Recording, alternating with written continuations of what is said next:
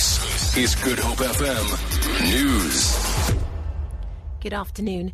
The presidency has warned the public against a scam in which people are being asked on social media to deposit money into bank accounts in support of President Jacob Zuma. People behind the scam say the money will be used to pay back the money for non-security features at the president's private home in Nkandla.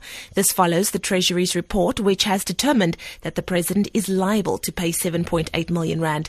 Presidential spokesperson Bongani Nqelana reports. The presidency wishes to alert members of the public to be aware of scams on social media, where people are asked to deposit money into bank accounts in support of President Jacob Zuma. The presidency wishes to make it clear that no account has been opened for this purpose and no request has been made to members of the public to contribute.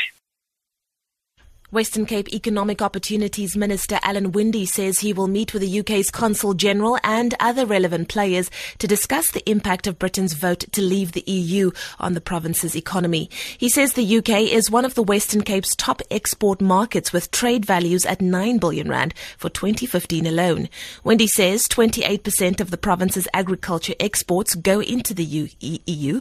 He says it's important for the province and South Africa as a whole to remain competitive in all relevant markets. The chairperson of Parliament's Portfolio Committee for Communications, Humphrey Maqegwana, says he's deeply concerned about the recent developments at the SABC. The public broadcaster's acting CEO, Jimmy Matthews, abruptly resigned from his position yesterday, citing a, quote, corrosive atmosphere that had negatively impacted on his moral judgment.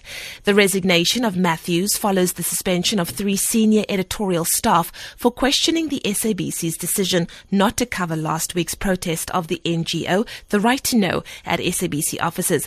Maqegwana says the situation is worrying.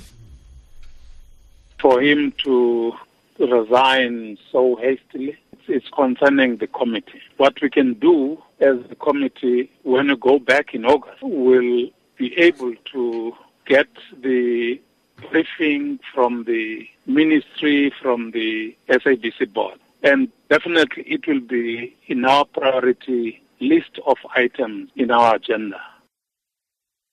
And finally, Pick n Pay says they have cut their energy usage nationally for over a third in the past decade. The retailer was responding to Greenpeace's complaint that the company is failing to comply with its clean energy program launched 3 months ago. Green activists who staged a protest at the company's head office in Kenilworth claim the retail giant has the highest electricity consumption of all retailers nationally. In a statement, Pick n Pay says it shares Greenpeace's passion for a cleaner and more sustainable future. The company says it's committed to reducing its energy usage by a further 20% by the year 2020. For Good Hope FM News, I'm Leanne Williams.